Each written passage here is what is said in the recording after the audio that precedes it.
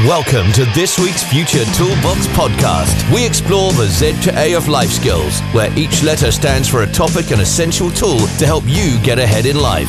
Meet Jules and Mark, creators of the multi-award-winning Future Toolbox, and enjoy their straightforward approach to creating growth mindsets that help people turn their dreams into realities. Whether you're a teen in education, a parent, a teacher, or part of a community group, start creating positive habits from today. So welcome to this week's Z to A podcast with myself, Jules, and Mark. Hello. Hello there from the multi-award-winning Future Toolbox. What we do is pick a letter from the alphabet and choose a topic and discuss how you can use our tools to improve your own personal development and life. So what have we chosen? What's this week's letter? Well, this week's letter is T for try. Oh, a rugby try.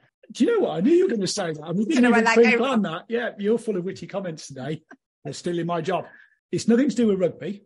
Good. It's nothing to do with sport at all. It can be. We can link it to sport. But it's actually about effort. It is. So how much effort we put in. Yes. And sometimes effort, it's a lot of hard work, isn't it? Sometimes, yeah. People do see it as like, yeah, why should I bother? Why bother? Why bother? I'm going to introduce our guest. We're really excited. We have a guest with us this week. And it's a really, really good friend of ours called Jonathan Pittham. He's called Jonathan Pittham. That's your name, isn't it? It is. Last time I checked, anyway.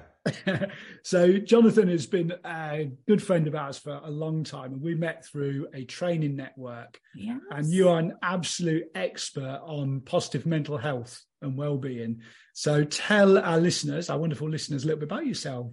Yeah, I'm some wellness educator, work in the corporate world. So I help people in businesses to understand mental health and wellness. Mostly work with the leadership, so teaching managers how to understand wellness and all the aspects and how to support their employees when they're struggling, because obviously we know the workplace can be quite a pressured, competitive environment that a lot of people struggle in. So as long as leaders know how to support those people tend to find they have a far more productive and enjoyable working life. And that's really, really key, because this month's theme, we're talking about exams. And there might be some of our young listeners listening in today thinking, why do we need a mental health expert in the workplace? I'm still at school.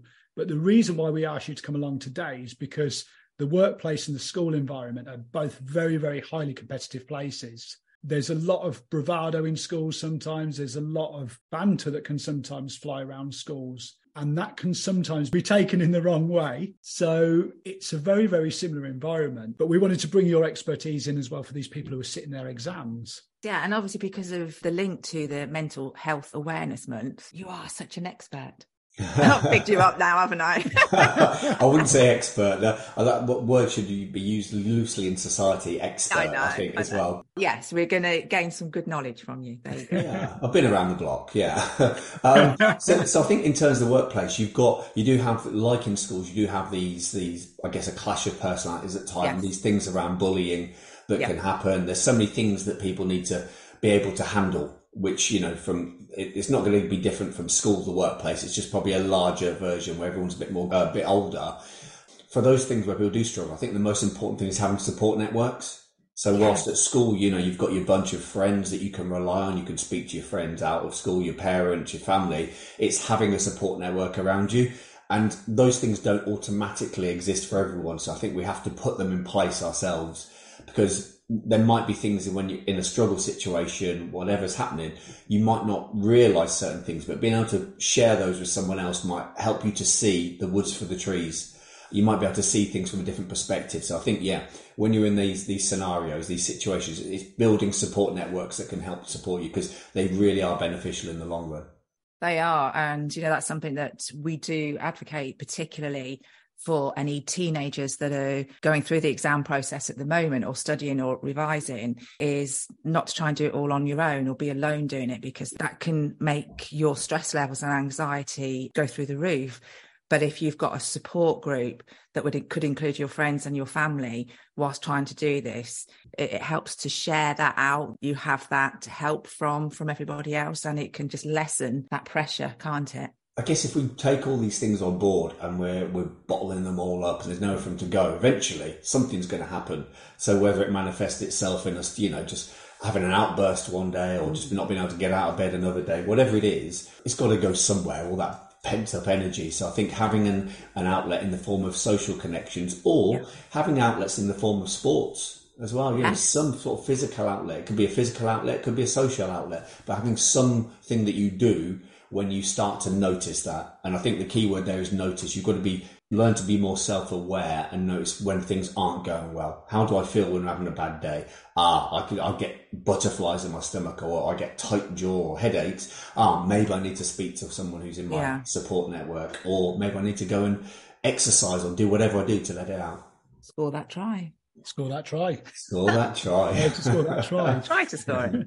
I'm going to go back to the word try. And there was a quote from Yoda, who slightly maybe controversially on our subject said, "Do or do not, there is no try." I think he said that around making the commitment and giving it your all. Obviously, we meet a lot of teenagers who are doing their GCSEs or A-levels, and graduates who are just about to sit their first, second, or even final year exams. And they feel like there's time to give up. So if we take Yoda's quote there, "Do or do not, there is no try." What's your take on that? That's very zen, isn't it? Isn't it? Yeah. What was it? Put you on the spot. I love Star Wars. Do or do not, there is no try. I'm guessing it's either you do or you don't. There is no try. So you give Either it do it your or you don't do all, it. or you don't. Is that what that is? That I don't know. I think, it's quite cryptic. Yeah, do or do. I guess it's saying you either did it or you didn't do it. You either did it or you didn't do it. And I guess maybe to take away from that is it's about making a decision. You know, are you going to do this thing? It's not about trying, just you actually do it.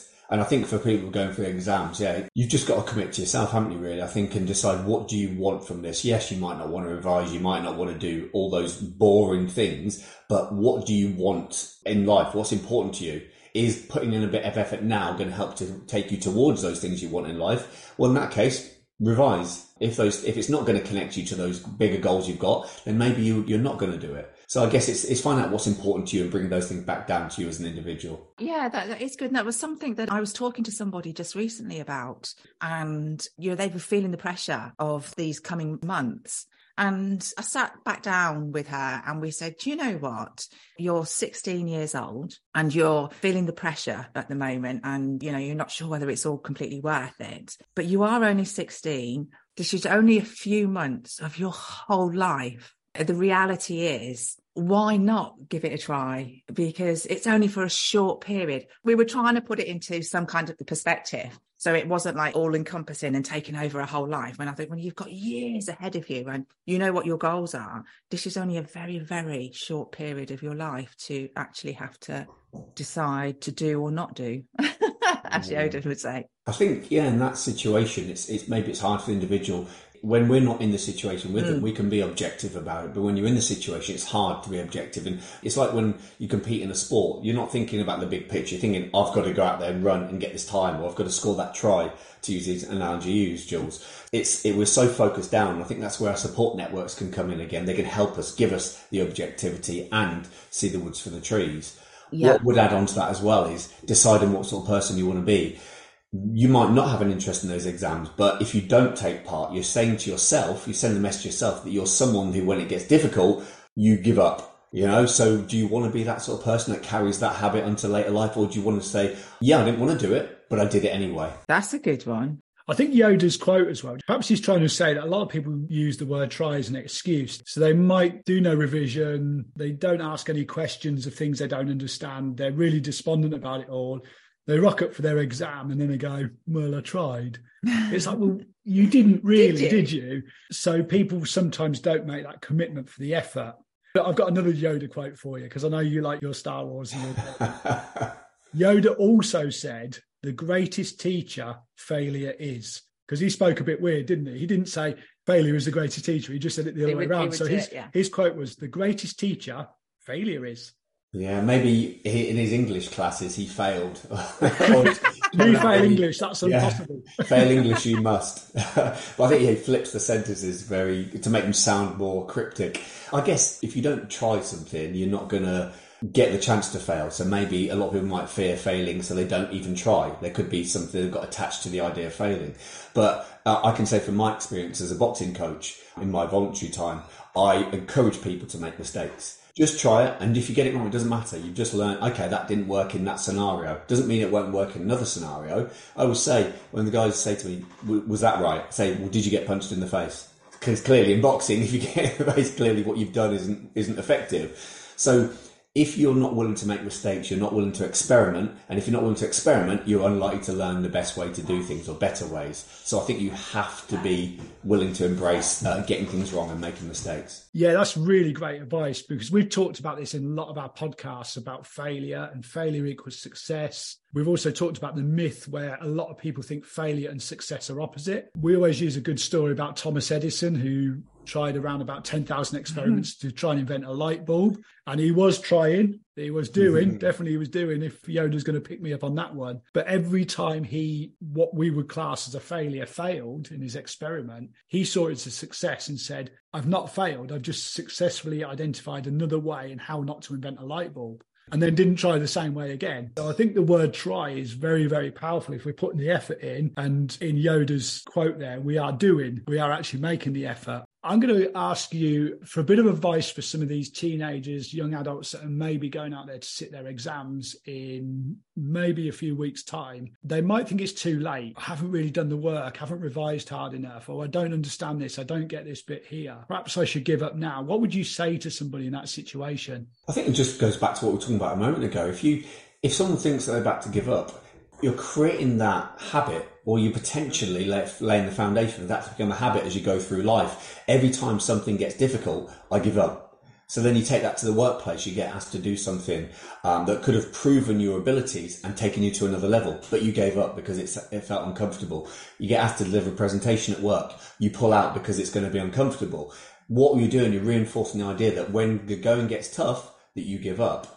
So I would say to that person, yes, it's uncomfortable. Life isn't supposed to be comfortable. Get used to stepping into a bit of discomfort, because if you get used to it at a young age, you're going to thrive when you get older, as opposed to those people that hide and try and insulate themselves from failure. They're the ones that are going to fail further down the line. Yeah, that's true. I mean, I remember when I was at school, I was a very shy, very nervous person, young girl. And for some bizarre reason, and I still can't work out how I ended up being in the regional championships for shot put. Little me, my dad came with me and we turned up for these games. I remember going up to meet everybody else I was up against. And I don't think I even got up to their waist in height because I was quite a smallish girl. And I just looked at them and I was like, there's no chance. There's no chance I can beat these. I didn't even try. My dad was absolutely livid with me because I didn't even give it an attempt. I gave up at the very, very, very first hurdle and said, can't do this. I'll never beat them. And I just literally went and stood up to the thing. And instead of even trying to throw it, I just went poof like that. Just dropped the ball. It's easily done though, isn't it? I think, because what's going through our mind at that point when we're about to do something. I've been in the situation. I remember running 400 meters as a youngster, and I started off amazingly. I thought, I'm going to thrash everyone. I was ahead at 100 metres, gets into the second 100 metres. I suddenly realised I can't breathe. Third 100 metres, I'm jogging. The final, I'm walking, and I came last. And for me, it was really painful. I always call the 400 metres, it's what I call it the man maker. It's to me, it's one of the hardest distances because it's a sprint, but it's pretty far. But then you learn from that. You go, okay, why did that go so badly wrong? It went wrong because I didn't pace myself. It went wrong because I wasn't focusing on my breathing. It went wrong because I put absolutely everything in and I hadn't trained hard enough to do it. So then, therefore, go back and work on those things. Then next time round, easy sailing. So actually, it's just all about feedback. If you see a failure as the end point, then you're not going to take anything from it and you won't carry on. But if you see it as, this is why I got it wrong, I'm going to change those things and try again. I do remember that episode because as a child growing up, to start off with, I used to swim for the school and then I did gymnastics and I loved them and I would absolutely give it my all and I would train and train and train. But this was so alien to me, this whole sport. But the greatest thing that I took away from it, and I remember how upset my dad was because I didn't try. And I felt like I'd let him down. It wasn't that I'd let me down. I'd let him down and I'd let everybody else down because I didn't do that. And I remember that feeling of, oh, I don't think I want to feel that again. I guess it's knowing what's going through your mind at that point, isn't it? Everyone who turns up at the start line for a race or for the shop or whatever has got different things going through their mind. One of them might have, this is going to be amazing, I'm going to thrash everyone. Another person, like maybe it was yourself, Jules, this is going to be really bad, I'm not going to be able to do it, I'm going to lose. What we're telling ourselves determines what happens next. So if you're someone who is in that scenario and you get those thoughts, maybe start to challenge them. Obviously, before the race, if you're feeling nervous, why am I feeling this way? What do I think is going to go wrong? What's the worst could happen? Address those things. And then obviously, once we've addressed the beliefs, we're likely to feel differently. And if we like to feel differently, we're going to behave differently in the situation and get a different outcome. Yeah, it was a good lesson. I remember it well. They stick with us. I remember being told I was a quitter at school I was sort of recruited by another football team to go and play for a better team, and I was told I was a quitter by a manager. That stuck with me. So those messages, and if you hear them from an adult, you might believe them, and you start to think that, and if you think that, you act in that way. Yeah, it's your belief system that then kicks in, isn't it? So you need to have a belief system of try your best. And doing your best is often more important than being the best. Yeah, absolutely. You can control how much effort you put in. You can't control the result. No.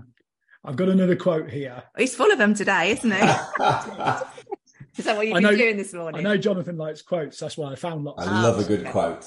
Well, when I looked it up, it was attributed to W.C. Fields, but it was also attributed to about 100 other people as well. So I'm going to credit W.C. Fields for this one, but it was somebody else that may have said it.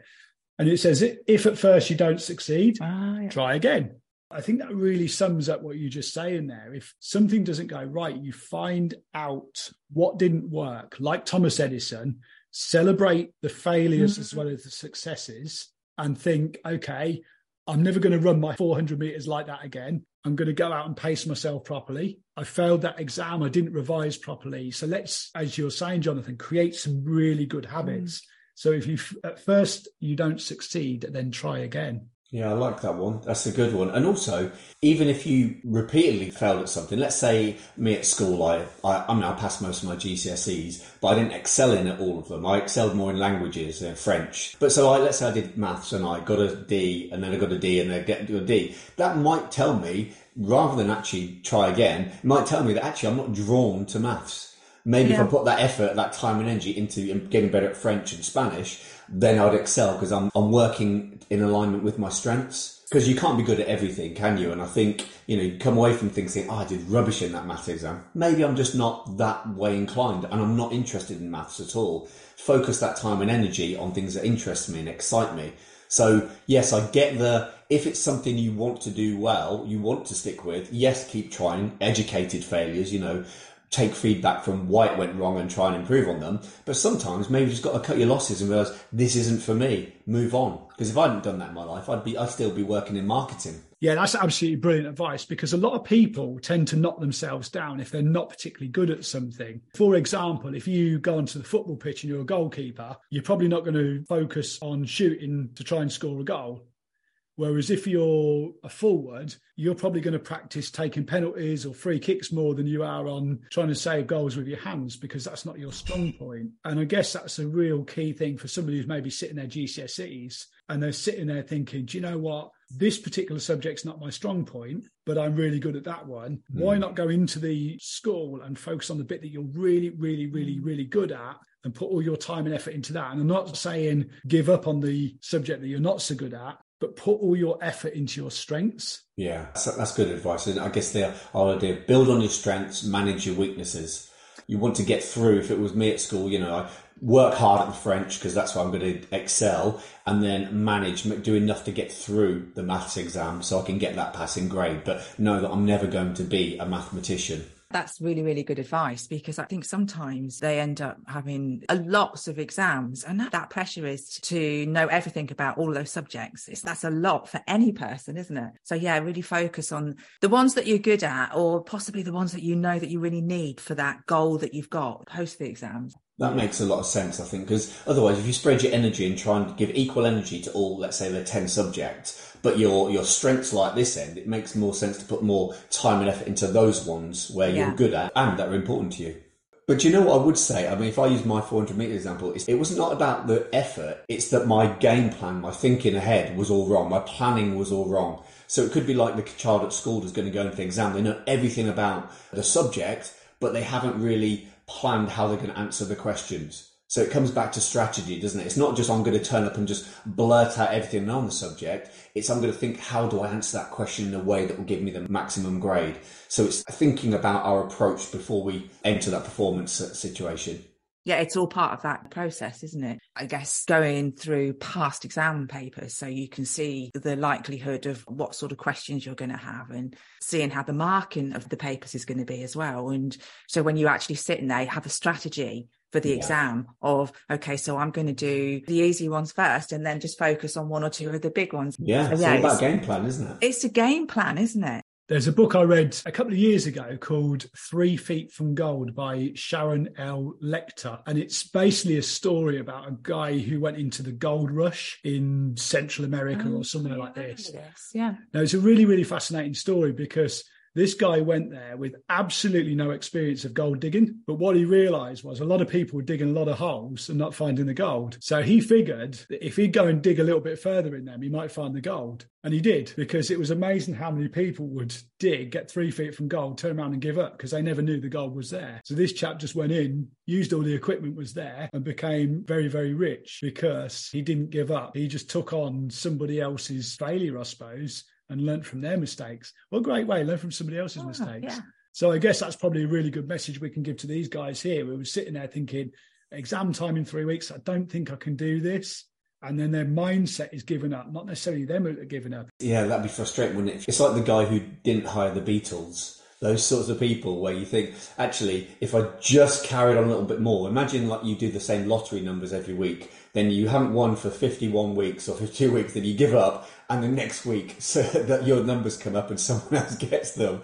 I mean, I don't know what that would do to your mind. So I guess it's knowing educated pressure, I guess. It's that I'm going to keep trying, but I've got a point where I know, okay, it's futile after this point. So I think if you're somebody gives up, I've shoveled the gold for 2 hours, nothing's come up. Well, realistically, I would want to know, okay, on average, when people have found gold, how long have they had to dig for? Just like with the exam, when people pass the exam, how many hours revision have they had to put in?